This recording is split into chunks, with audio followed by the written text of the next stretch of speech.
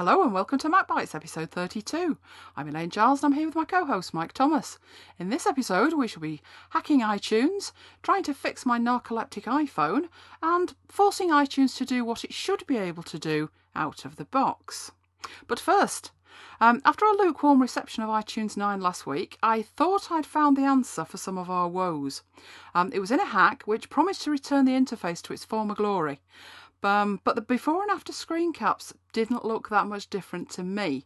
So I actually wasn't in any rush to give it a go, but you did. Yeah, I found a website that was talking about hacking, and I figured there'd have to be more of a difference than the screenshots actually showed. It actually showed two screenshots of the top area where the play button is and the volume slider, and it looked virtually identical to me. So I decided to give it a go. So I made sure that I'd backed up. There's some instructions in the download that tells you exactly what files to back up, and then I followed the instructions to the letter. But I didn't see a difference. So you gave up like me then? Well, I did, but in the thread there was a link to another hack for getting the black background back. That appeared to be Windows only. Oh, typical. Now that I would have gone for. Yeah, so I did some more Googling and I found yet another hack. I'll stick these hack links in the show notes for anyone that wants to try it. I downloaded the DMG, I ran it, and now I have a nice black background on my iTunes MacBook. So is it identical to the old one, or is it one of those as near as you can get hacks? It looks a little lighter to me, but it'll do. It's much better than the white. And does it slow iTunes down? I couldn't tell you, to be honest. I only tried it on the MacBook, where I've actually only got one album in iTunes, and that was for a test we did last week. I didn't want to risk it on the iMac. We already have one major issue with iTunes on there, don't we? Oh, good point. I am still ploughing through 440 odd folders, trying to get everything back where it belongs. Yeah, I could get quite adventurous with these hacks. Of course, I'll be doing full backups first. Oh yes, scripts. Scripts. Yeah, scripts. If anyone's forgotten, what I did when I upgraded to Snow Leopard was I actually forgot my scripts that were on my hard drive, but luckily I already had a backup of them. But somebody keeps reminding me about More it. by good luck than good judgment. No. Anyway, scripts, get on with it. Scripts, yes. Talking of scripts, I want to be able to sync by album. I've created playlists for each album, and that was actually via a script. I think I found that on Doug Scripts. But it didn't work on any compilations. So what I have done is I've made some manual playlists from selection. But what I really need is a sync by album, because I know you can sync by genre and you can sync by artist. But I want to be able to sync. I want to be able to just take an album off my iTunes and put it on my phone. You'd think they'd be able to do that now because they're actually selling these LP things, aren't they? Yeah, good point. I did have a look on Doug Scripts, but I couldn't find anything. So if anyone knows of anything, please let us know. I still want my green button back. It's driving me mad. You wouldn't think it would be so annoying to just have to add that option key in, but it is. So much so, I've given up. And what I've done is I've moved iTunes to a different space and left it maximised. And how does that help? Well, I can use the spaces icon in the menu bar to navigate there, so I don't need the keyboard, and it was using the keyboard that was giving me the grief. I just wanted to click a button. That's a cool idea. And we shall be returning to iTunes later in the show with some audio feedback from Jane, who has a plea for help with some podcast downloads, so watch that space. Space? Watch that space? Oh, very, witty. Funny. Something else we discussed recently was switching between 32 and 64-bit mode. I tried and failed holding down the 6 and 4 keys on boot up, and there was also the memorably named 32 or 64-bit kernel startup mode selector. Just rolls off the tongue, that name, doesn't it? And now there's another one, at least this one is easy to say, 64 switcher. It's a preference pane, and I'll put a link to it in the show notes.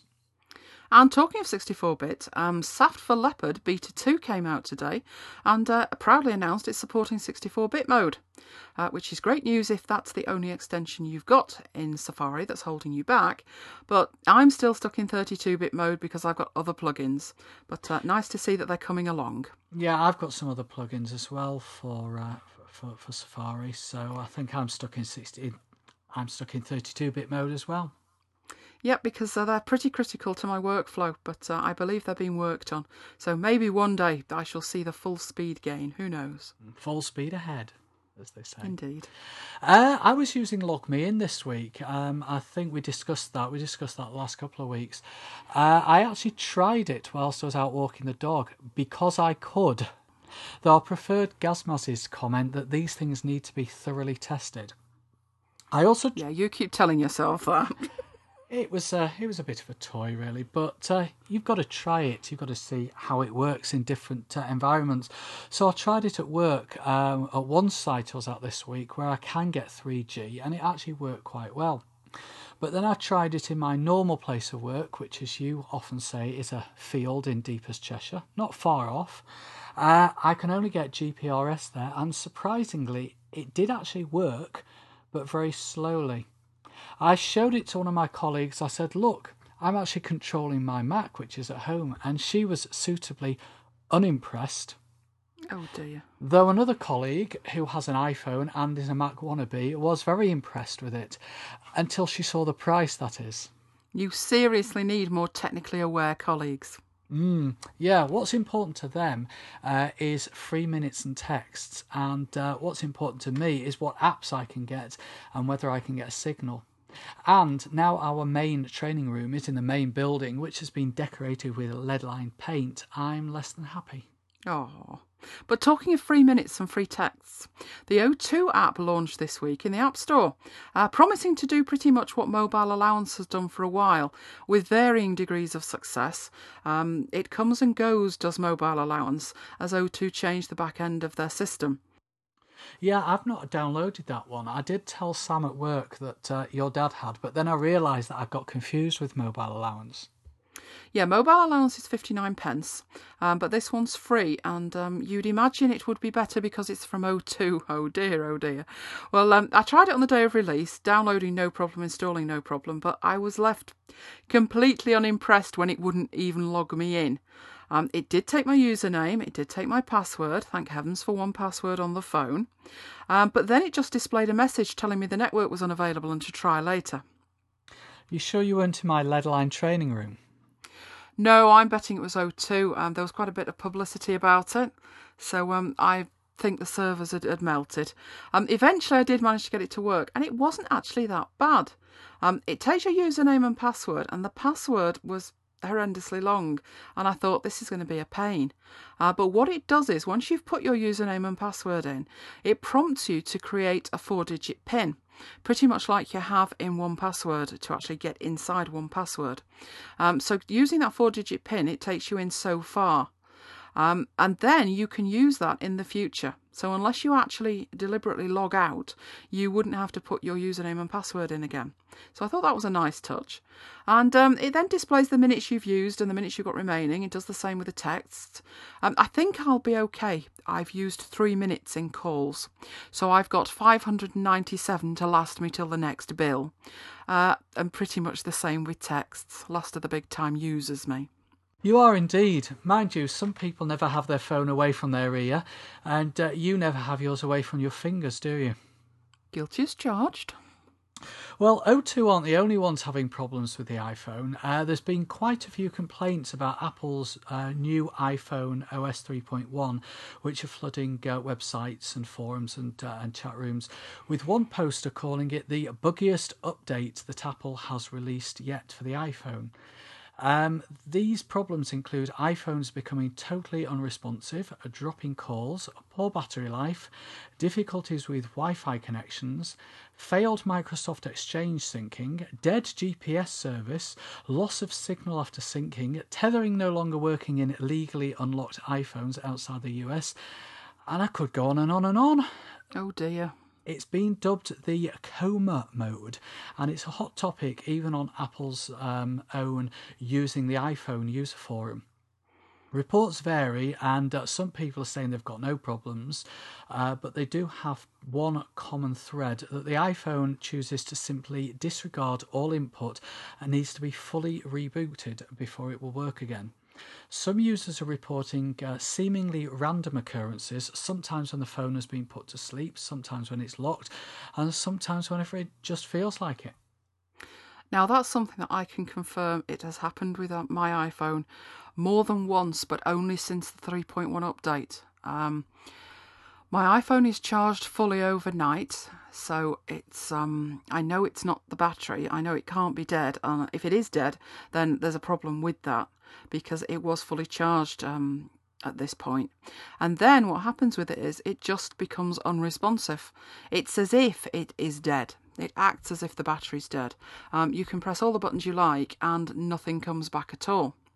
Now, you can either hard reboot it and then it seems to act like normal, or that doesn't work either, and it just refuses to turn on without being attached to a power source. But when you attach it to a power source, as soon as you plug it in, it tells you it's fully charged. It just seems to kickstart it. But as if that lot isn't bad enough, it seems to have lost the ability to receive calls. Yes, I know that sounds really bad, and it is. I get a call and I attempt to answer it. So you get the slider to answer it. I do that and I can't hear anything. The other thing that's happening is the screen isn't dimming as you place it near your ear. And if the screen doesn't dim, then it's all too easy to put it into speaker mode or onto hold. And it apparently, from what when I've actually spoken to people who have been attempting to call me, they can't hear me either. So it's not a one-way thing. But the call does connect, but there's no actually having a conversation going on. So that's not being great. Yeah, and I'm saying hello, and you're saying hello, hello, and we know how patient you are when the technology's playing up, don't we? Exactly. And the thing is, it isn't predictable either, which is what the commentators on those threads were saying. If you knew what was causing it, then you'd avoid it, but you've no way to avoid it if you don't know what's actually causing it. So I haven't been running a particular application. I haven't let the battery go to sort of 20%. Either the battery's been full or it's been half, and it just seems completely and utterly random. Yeah, and of course Apple are being their usual silent self on this one. But on a happier note, you can actually watch ITV online now, can't you? Yep, good news is ITV.com are now using Flash to deliver their on-demand service. Now, previously, they used Microsoft Silverlight, and for that reason, I wasn't using it. And that explains why I had no access to it here either. Exactly. Nothing Microsoft installed here that isn't in a locked virtual machine. So I was thinking that's fantastic, because if I ever miss anything I want to see on ITV, that's the end of that. But I had to go with it, and not quite all there yet. It's nowhere near as good as the BBC iPlayer. For instance, the TV guide is snazzy rather than functional. You can look at programmes alphabetically. So you get a list of the programmes that are available, but then there's no details. You also can't scroll that list. So the list pops up in a sort of, not in a standard browser drop-down list. It looks like the whole thing's powered by Flash. So you get this list, and instead of it popping down, it sort of pops up. And you can't scroll it with your wheel, which is instinctively what I try to do. So you've actually got to use the scroll bar.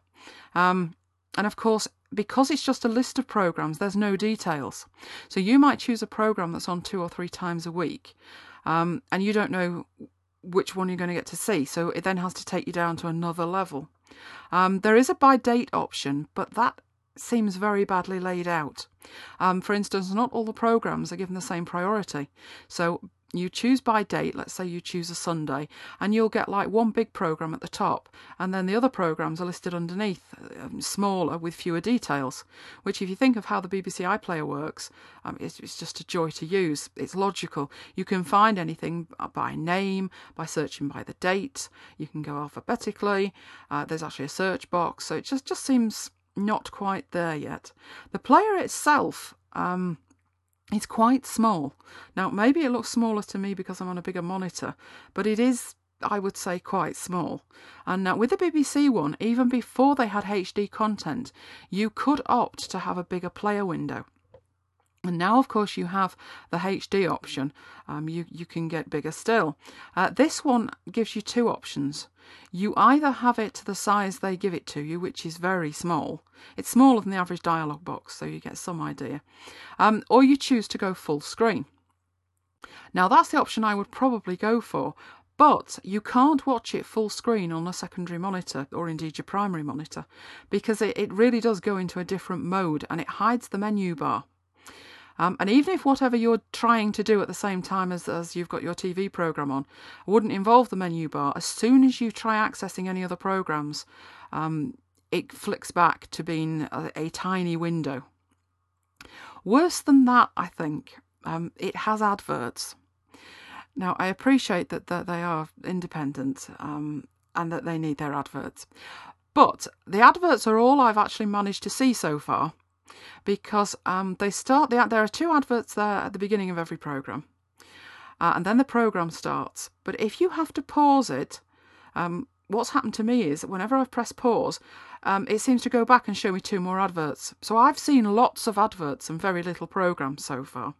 Yeah, that's the one thing that I noticed. I've not actually used it much, but I wasn't expecting ads to be there.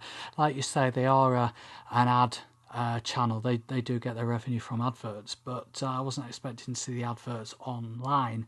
The only time I tried to watch ITV online was some football highlights at work, and it was in my lunch hour before anyone asks, and I couldn't install Silverlight, so I gave up.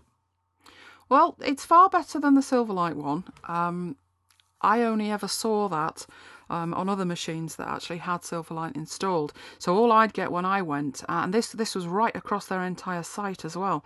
It wasn't just trying to use the player. A lot of their preview content and trailers were also Silverlight. So all I got on my pages were maybe up to 6 adverts on a page saying install Silverlight to see this content.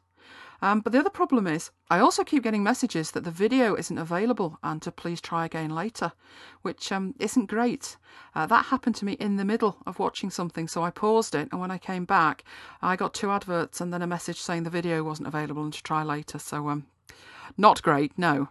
Brilliant. So, when I said earlier on a happier note, you made a liar out of me. Well, sort of. It depends on whether a half-working ITV player is better than a narcoleptic iPhone, I guess. But definitely on a happier note, SteerMouse. SteerMouse 4 was released today, which is Sunday, and it's a free update to existing users. And otherwise, if you are not an existing user, it's just $20. Now, SteerMouse is the driver that I use with my Logitech MX Revolution mouse. The reason for the major update is that it's now 64-bit, which I have confirmed. It puts an icon in your system preferences, which when you go to it, previously it said it had to restart system preferences in 32-bit mode, and now it doesn't. So it does seem to be running in 64-bit mode. And the reason that I use it is it's just so fantastic. I've never actually used the Logitech driver. I went straight to SteerMouse and it is amazing. The updated one gives you extra options as well. And compared to either the built-in options or the driver from Logitech, that wasn't ready for Snow Leopard either, I seem to recall. SteerMouse is just absolutely brilliant. The developer's also updated his website, and what I was doing previously was taking screenshots of my settings, but he's actually given you some instructions for how you can back up the settings as well, which is brilliant. That will save quite a bit of time, because you can have different settings on a per application basis. So one of the things I learnt early on when I started using it with Tweety is I have it set so it automatically, the mouse pointer's moved to the default button. And that can be in the middle of you typing a tweet, and if you use your mouse, it can send that tweet, and that's exactly what happened. I sent a half-formed tweet, and you don't want to be sending a half-formed tweet.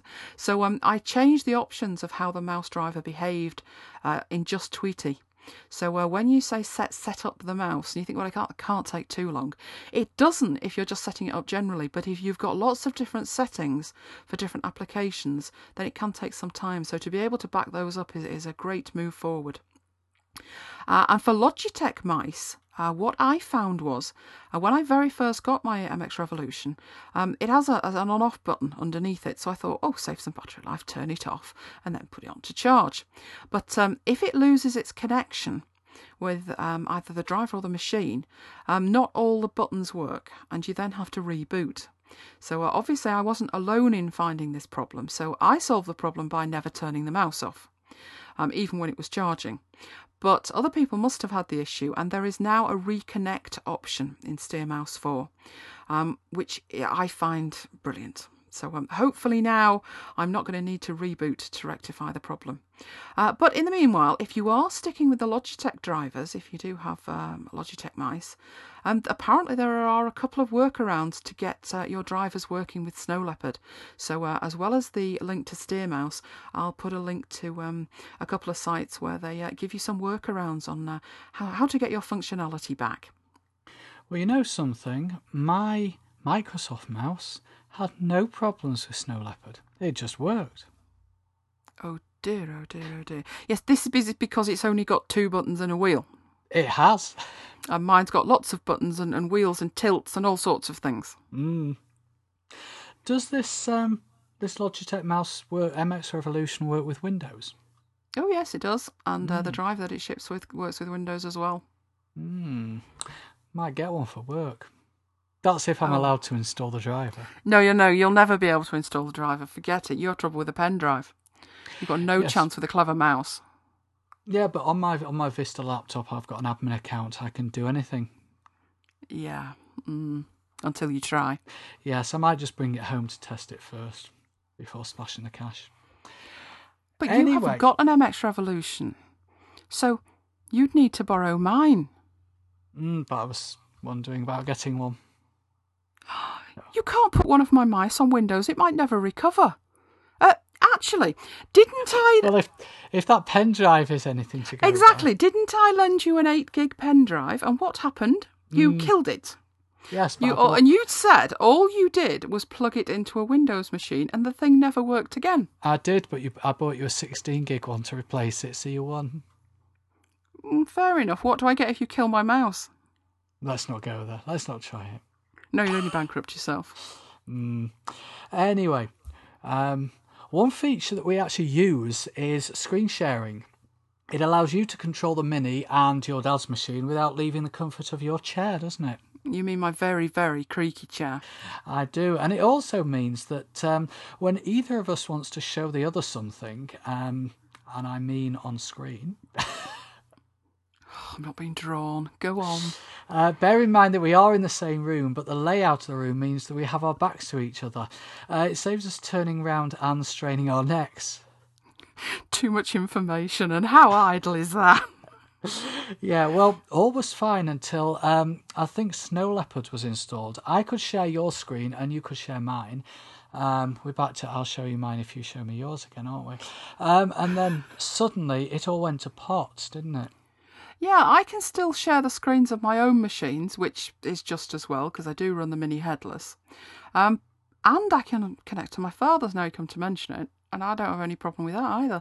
But attempting to connect to yours just gives me a dialog box. Now, I would expect the dialog box, because you used to get that in Leopard. So I enter your account details. Yeah, secure here at MacBytes HQ, aren't we? And after a couple of seconds, I used to be connected on Leopard. But now it just sits there on my screen for an age, and I do mean an age. It doesn't sort of give up after a minute. It can sit there for 15, 20 minutes. There's no cancel button. There's no OK button either. That one dims out, and there's no way that you can actually get rid of this dialog box. It never seems to actually connect. So the only way to get rid of it is to reboot my machine completely, or use Activity Monitor and quit. Now, quit what? I had a look at it and I thought, well, looking at what's taking the processor, I would guess that that's what it was. And it was a service called the NetAuth agent. And yes, when I quit that, the dialog box disappeared. Yeah, I had all the ticks in all the right boxes in my screen preferences. I even went into the computer setting option within sharing and ticked the anyone may request permission to control screen box, but it still didn't work.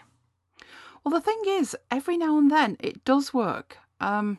Usually going via the Finder. You have an option in the Finder in the top right corner, share screen, and only after you've tried connecting with the NetAuth agent and then quit out of it, but it's erratic at best. So if anyone's got any ideas out there, do let us know.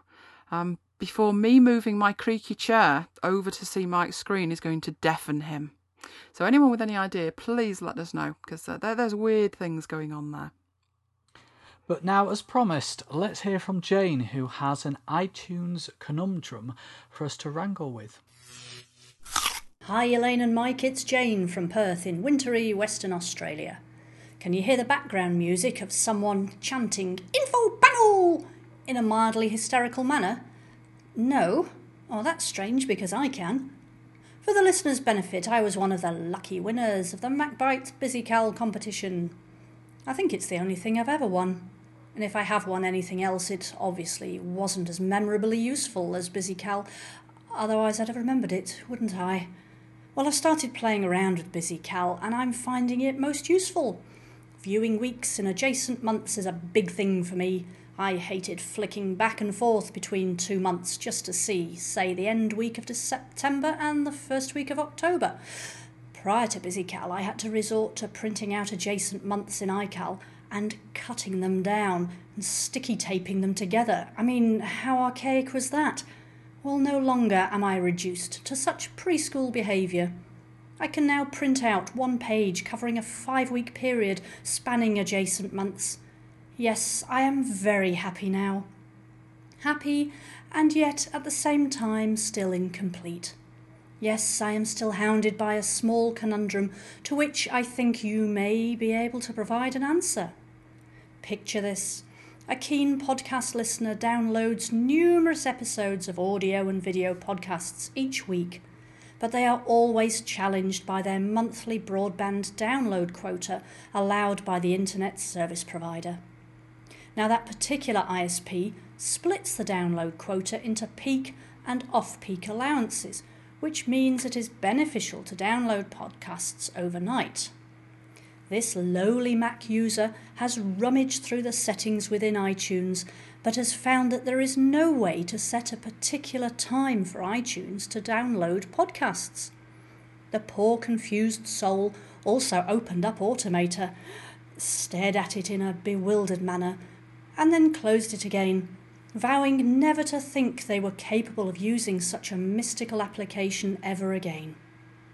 Therefore, my question to you, O font of all Mac knowledge, is how can this Mac simpleton use Automator, or Apple scripts, or some such magic, to wake the Mac at a set time of the night and tell iTunes to refresh or download podcasts?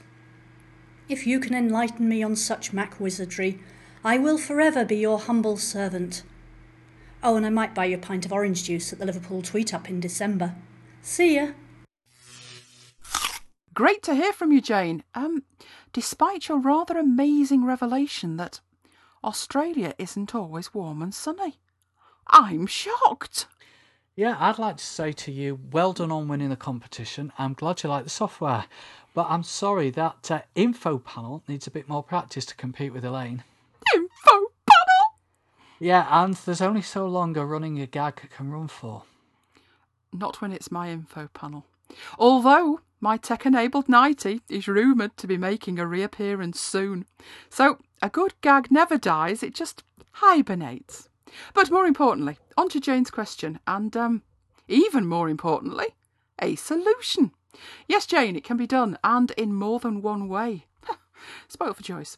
So here goes with several different ways, and you can let us know which one you choose. Yeah, I had the same issue as Jane. Not the bandwidth restrictions, but I wanted to automate the downloading of podcasts each night. Sometimes if I forgot to download one or two nights, when I eventually did, some of my podcasts which are daily I'd be missing episodes, or I'd have to click the Get All button. And even that had problems because some of the feeds got messed up for some of our podcasts, and they ended up duplicating. So if I clicked Get All, I'd end up duplicating some of the podcasts I had. I had a system set up when I was on Leopard and using iCal, but that needs changing now, so I'll actually be selecting one of these methods that we're going to discuss as well. So, okay, here goes. The key to making the thing work is to have a way of ensuring that iTunes is open and then forcing it to check for updates to the podcast you're subscribed to. Now, for that, you'll need a script, but don't panic. It's really simple and included in the show notes for good measure, both as a script and an application, more of which later. But if you want to do it yourself... Yeah, you open up the Apple Script Editor. It used to be called the Script Editor, but now it's called the Apple Script Editor, and copy and paste the code that we'll put into the show notes. You save the script and you give it a name. You can save it anywhere, so you put it in your documents on your desktop. Well, no, don't put it on your desktop, but put it in your documents or anywhere you like. Put it somewhere that you back up. Right, now, obviously, running that script will do just what you need, but the next issue is how to have it happen at a set time and when you're not there to set it going. And for that, you've got a few options too.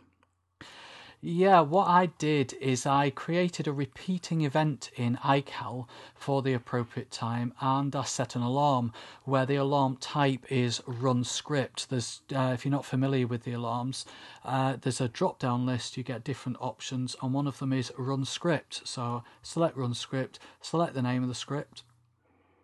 The problem was that with me, I had no way to stop it syncing the events to the phone. So because I had them every night, I actually had them on a separate dedicated calendar, but it would make no difference if they were on an existing calendar mingled in with other appointments, but they all transferred over to the phone. Well, one way to avoid these calendar problems is to remove iCal from the equation and use something else to initiate the script. So one alternative for that is an application called Script Timer from Apps and More, which is Snow Leopard compatible, but it does cost $12.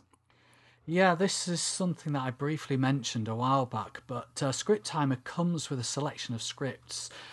You actually get more when you pay or register. You've got a 30-day trial. And one of the scripts that you actually get without paying is to open iTunes and update podcasts. You can also tell it to run any other script that you might have created. So it is a very, very versatile piece of software. It's not just used for this one feature, but this one script that it comes with is exactly what we want.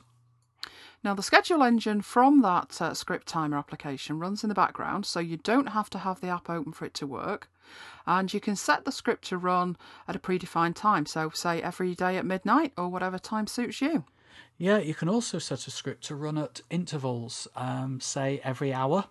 And you can also set triggers. So, for example, when you log on, when you log off, the machine goes to sleep. Now, you notice when I mentioned scheduling the script, I said iCal and not BusyCal.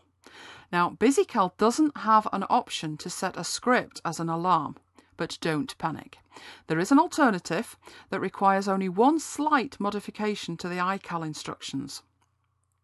You do exactly as we've already said, where you open up your Apple Script Editor and you type in or copy and paste from the show notes the few lines that you need.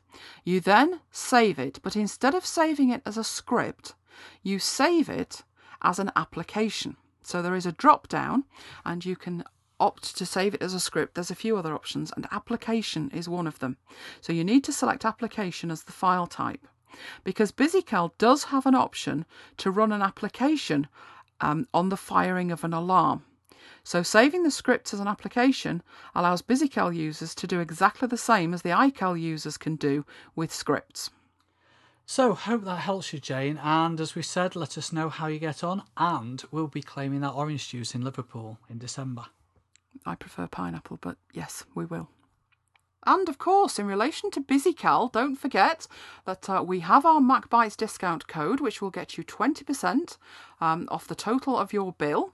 So to use that, all you need to do is to go to busymac.com, purchase your BusyCal, and in the coupon box, type the code MacBites. That's all in capitals, one word, MacBites, and you'll get 20% off your total bill. And that code is good until the end of September. So get your orders in pretty soon. Anyway, time for feedback and comments. Yeah, Lucy C put a comment on the blog. Said, great show again. Sorry I missed the Apple event meetup. I'll try and attend the next one. Glad Elaine's feeling better too. I also love the app organizer in iTunes. Makes my life so much easier than trying to do it with those wibbly wobbly icons on the phone where I usually mess up. That is a brilliant description. That's exactly what happens to me. I really do object to those icons. Sometimes I'm pressing something and I hold my finger there fractionally too long and the whole lot just starts wobbling. So I totally agree with that. Brilliant analogy there. Been there, done that. And also, this isn't exactly feedback, but one of my ex-colleagues has written an iPhone app, a phone touch app. It's called You have a Dreamster. techie colleague? Yes, I have a techie colleague. Well, a techie ex-colleague. Yes. His name's Matt, and he's a student. He came to work with us for about 6 weeks, I think, a couple of years ago. And he's written an app called Drinkster. What you do, you type in individual drinks or parts of drinks. So if you were drinking, I don't know, lemonade and lime for us. Yeah. So exciting, aren't you, and adventurous? No, I think it's aimed at alcohol, but I'll test it out actually with non-alcoholic drinks. Type in the individual parts of the drink to find out how many calories and units are in it. I don't think you're going to find too many units in it. No, but it's worth a try. As I said to him, how many units are there in a glass of water? Anyway, it's 59 pence, and I will put a link on the show notes to the app in the iTunes store. So congratulations, Matt, on getting an app in the iTunes store. Yeah, he was one of the ones who didn't fall foul of the ever-moving rules. So that's brilliant. Well done, Matt. And on to events. Before we do, just like to say we had a great evening last week. We had a MacBites meetup. Yes, a real live meetup with warm bodies. And I don't mean a warm pint of beer either. Warm bodies? Did I miss something there? It was great to meet with some of you and have a chat over a lemonade. Last of the big drinkers, aren't we? And we nearly won the quiz too with a bit of help from our iPhones. Do you know, we would have won the quiz if there was a Shazam for photos. I mean, how am I supposed to know who Zac Efron is? And more importantly, given that he was in the photo section, what he actually looked like. I can't remember whose name I did put under his photo, but it definitely wasn't Zac Efron. And yes, it was an absolutely fantastic night, a great laugh. General consensus was we need another one very soon. And your attire proved popular too, didn't it? With several folks placing orders for MacBites apparel.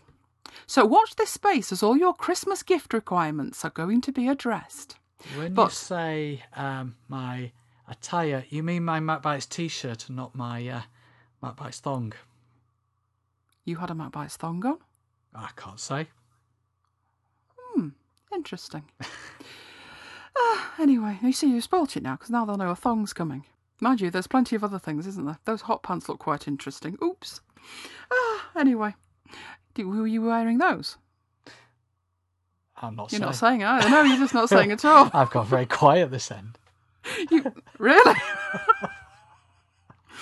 Right, let's get back to events. Serious stuff. Yes, because we have an event. Our next event is not this week. It was going to be, but it's not this week. It's next week, and very early next week at that. It was an event that was originally scheduled for the 1st of October, which has now been brought forward to Tuesday the 29th of September. We couldn't wait, that was the reason.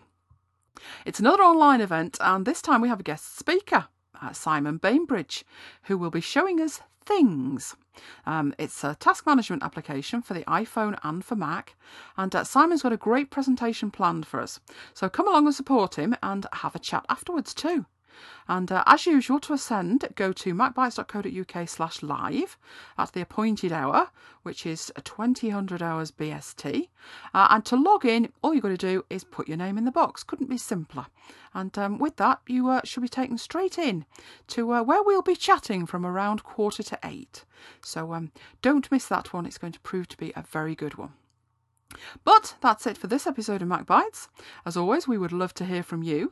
So send your questions, comments, conundrums and queries by email to macbitesuk@gmail.com, or take Jane's lead and send us an audio file. And we have a contact form on the website too, so you can get to that from macbites.co.uk. We are also on Twitter at twitter.com/macbites, and you can follow me personally on Twitter at twitter.com/Elaine Giles. And you can follow me at twitter.com/Thomas Mike. But until next time, this has been Elaine and Mike bringing you MacBites. Goodbye and see you next time. Goodbye. What we really need is Maya howling. And goodbye from Maya, who was here for 10 minutes. Is that all he could take? Yeah. That's not good, is it? Hope the listeners can take more. So do I, or they won't have made it this far. Oh well. Bye. Bye. I think we know that's you and not the dog.